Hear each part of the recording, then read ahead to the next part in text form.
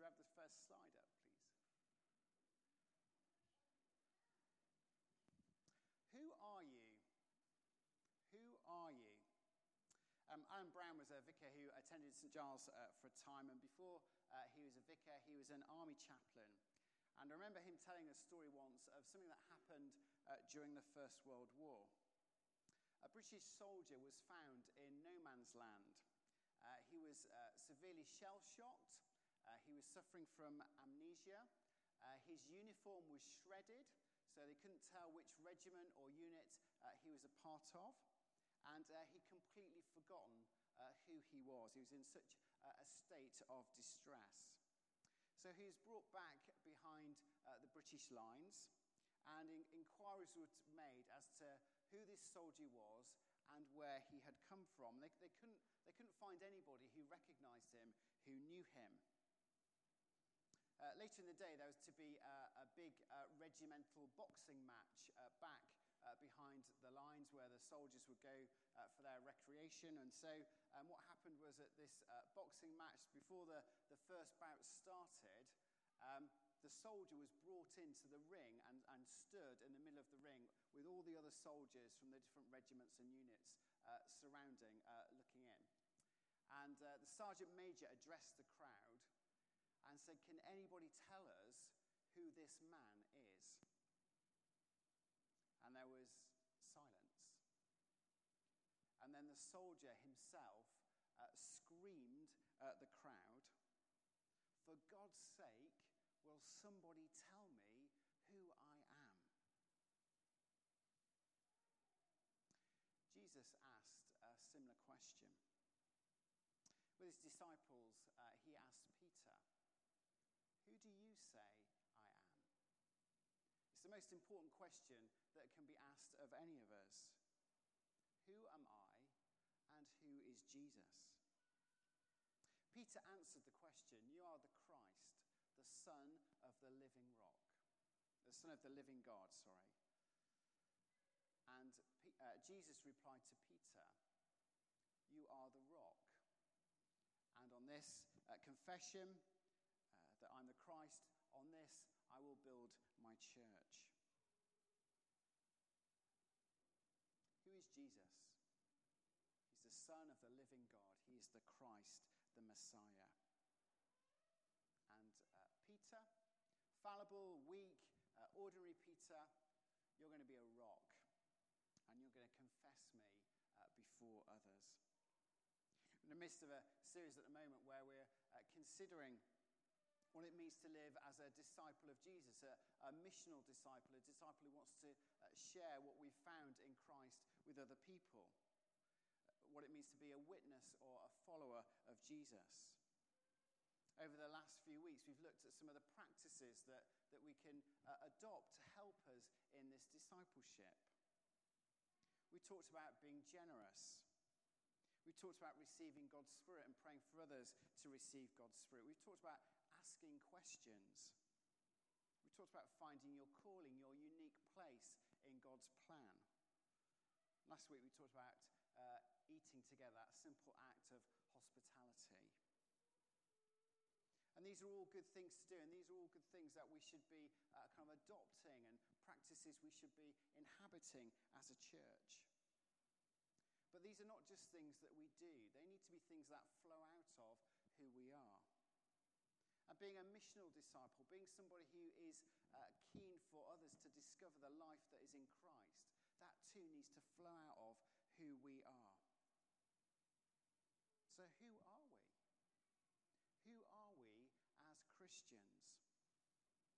I'm going to just briefly share 3 images or 3 pictures that the New Testament has of the church, that are written of the early church's descriptions of ways of identifying those who follow Jesus. 3 pictures that I think have a particular relevance for us as we seek to share our faith in Christ. The first is this.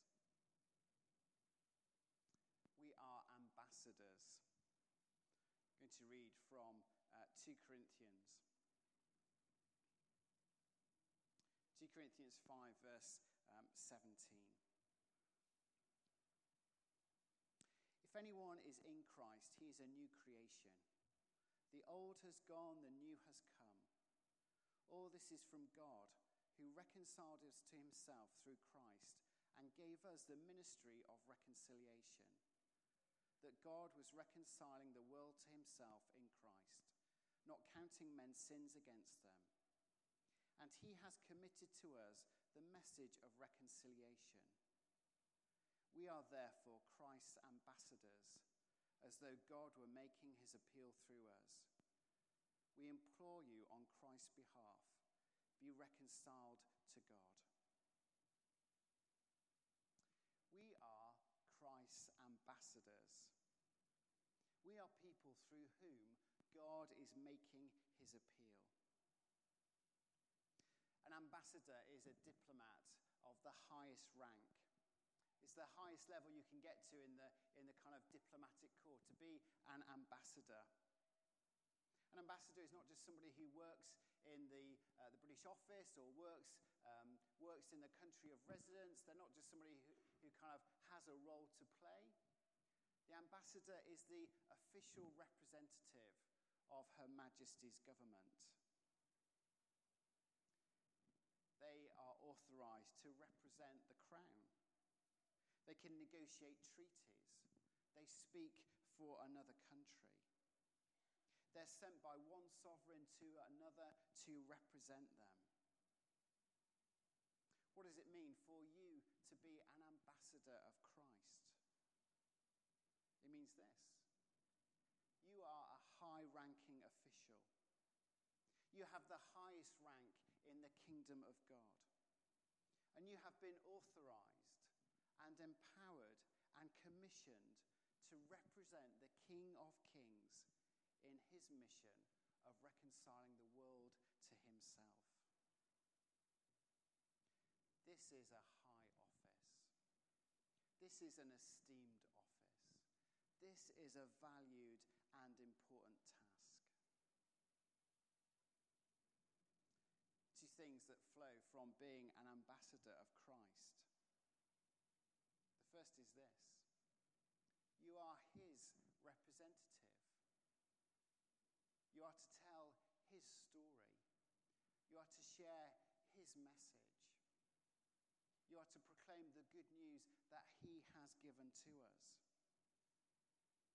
We don't make up our own mission. We don't concoct our own message. It's not for us to kind of finesse or tweak or challenge the message that has been given to us. Ambassadors don't freelance. They say what they're authorized to say. They represent the one who has commissioned them, and they're faithful in discharging their duties. You might say, well, I didn't choose to be an ambassador. I didn't apply for the job of being ambassador. I wasn't quite sure this is what I was signing up for when I became a Christian. Well, I'm afraid you can't opt out now. Jesus says, you are my witnesses. You are a witness to Jesus. You might be a really good witness. You might be a really poor witness, but you are a witness. You represent Christ, and you will represent Christ. You have a story, a message to share, a faith that has been given and has been given to be passed on. But also, you have authority. You have power. The King of Kings, the Lord of Lords, has authorized you, commissioned you, and empowered you to be his ambassador. All authority has been given to me, says Jesus. Therefore, go and make disciples. I'm sure you've heard the story or stories of the teacher on their first day of school. They're nervous. They're not sure how they're going to handle things. They go into the classroom and it's chaos. The kids are whole term riving about. I don't know, do we rive about in Nottingham? In Hull, we used to rive about. The kids are riving about. Chaos going on. The timid teacher says on her first day, "Be quiet." Nothing happens. She raises her voice a little bit. "Be quiet." Nothing happens. Chaos ensues. And for a third time, she says, "Be quiet." And there's instant silence. The children meekly take their seats. Everyone looks at her with rapt attention. And she thinks, "I've cracked it." And then she notices the head standing behind her in the doorway. She has the authority of the headmaster behind her, and that makes all the difference. As an ambassador of Christ, you have the authority of the King of Kings and Lord of Lords standing behind you. But you're not just an ambassador, you're more than that too. You are a son and a daughter. Let's have the next one, Peter. From John chapter 1.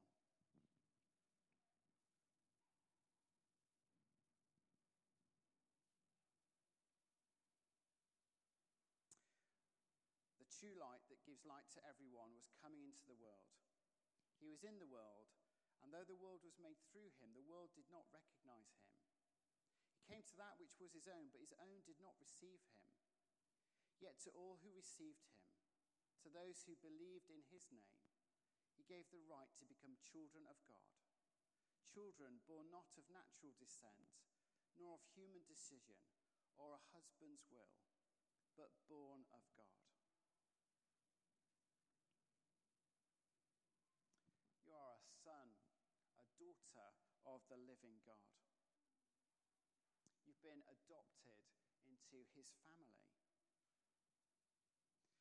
In the Roman world, an adopted son, that's why it says son and daughters, because I'm using the category of son here to explain this. An adopted son was somebody who was deliberately chosen by wealthy parents to inherit their estate.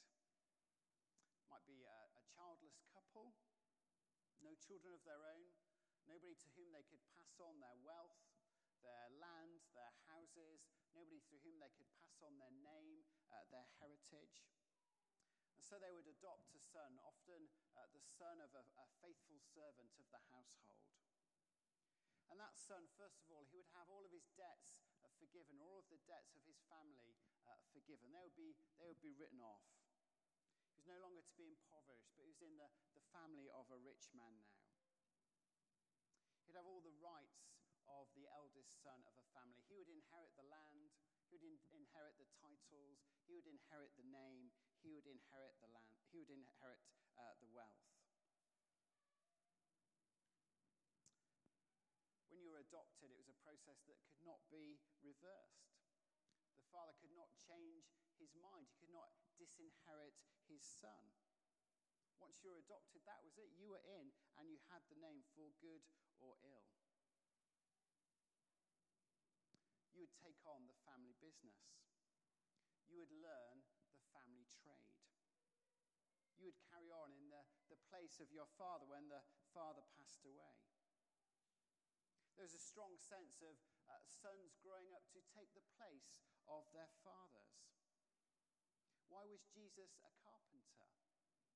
Because Joseph, his earthly father, was a carpenter. You are children of God. We share the same heavenly Father. And as adopted children of God, as sons and daughters, we've been enrolled in the family business. We share the family name. There is a family likeness on us as well. Sons look like their fathers. In the ancient world, sons took the place of their fathers. That's what's behind that verse in the Beatitudes.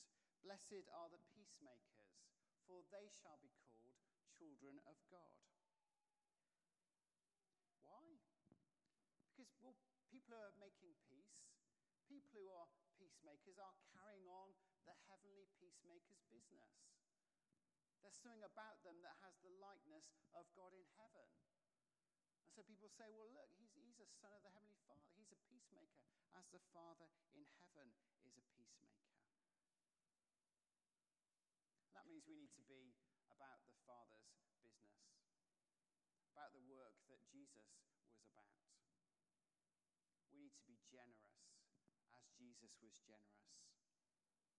We need to be filled with God's Spirit as Jesus was filled with God's Spirit. We need to pray for others as Jesus prayed for others. Our hearts need to break over the lost as Jesus' heart braked over the lost.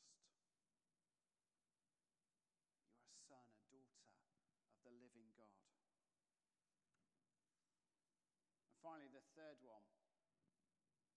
You are a kingdom of priests. If you can't see it, they're ice skating. From 1 Peter 2.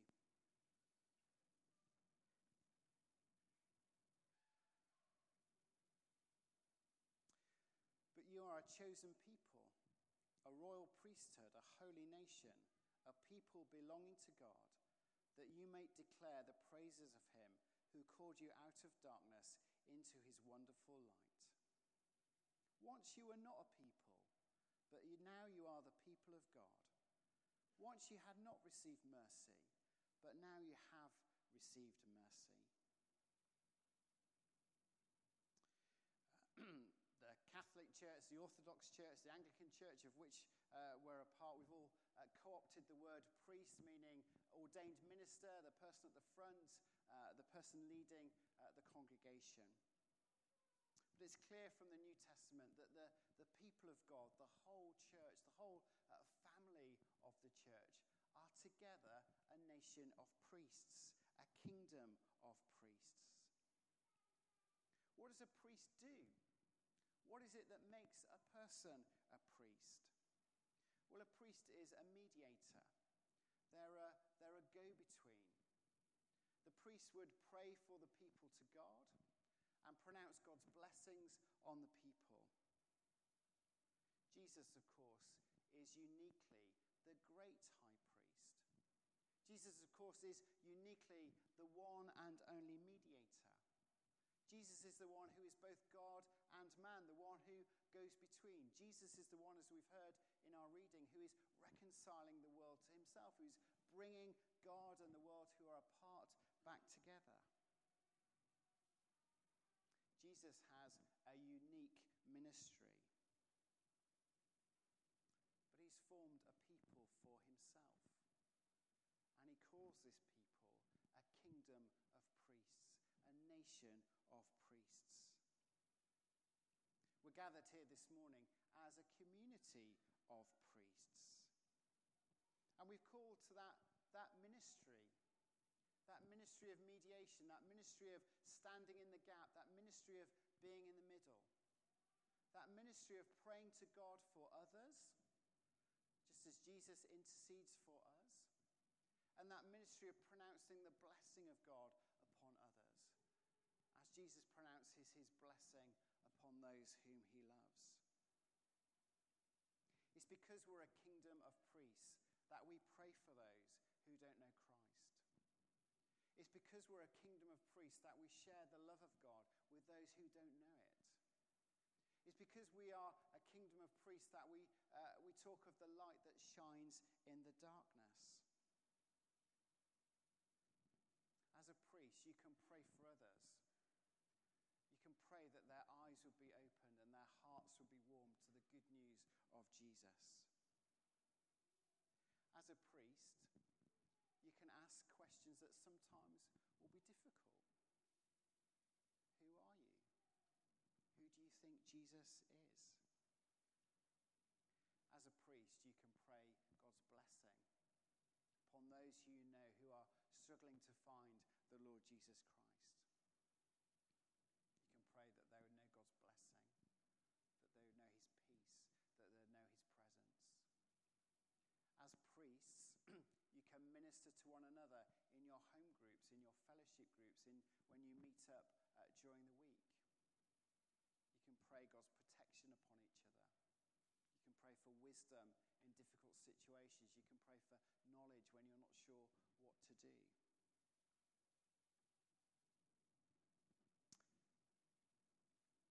Ambassadors for Christ, sons and daughters of the living God, a kingdom of priests. So we finish where we began. Let's have the last one, Peter. do you think you are? I've told you who I think you are. I've told you who God thinks you are. I've told you what the Bible says you are. But who do you think you are? I hate this program. Sally loves it. If you're not familiar with it, celebrities go on a journey into their ancestry. They discover where they come from. They're always deeply moved by the stories they hear of previous generations. It always impacts them as they hear who their grandfather was, their great-great-grandmother, their kind of long-lost aunt. Why are they so moved by this? Why does it have such an impact upon them? Well, it's because as they see who their ancestors are, they have a little bit more of an insight into who they are. Who they are is determined by whose they are. Who we are is determined by whose we are.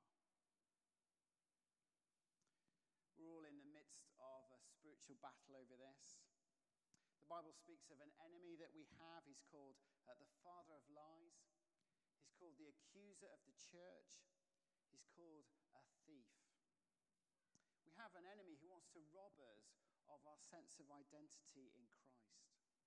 We're an enemy who wants to question who we are in Christ.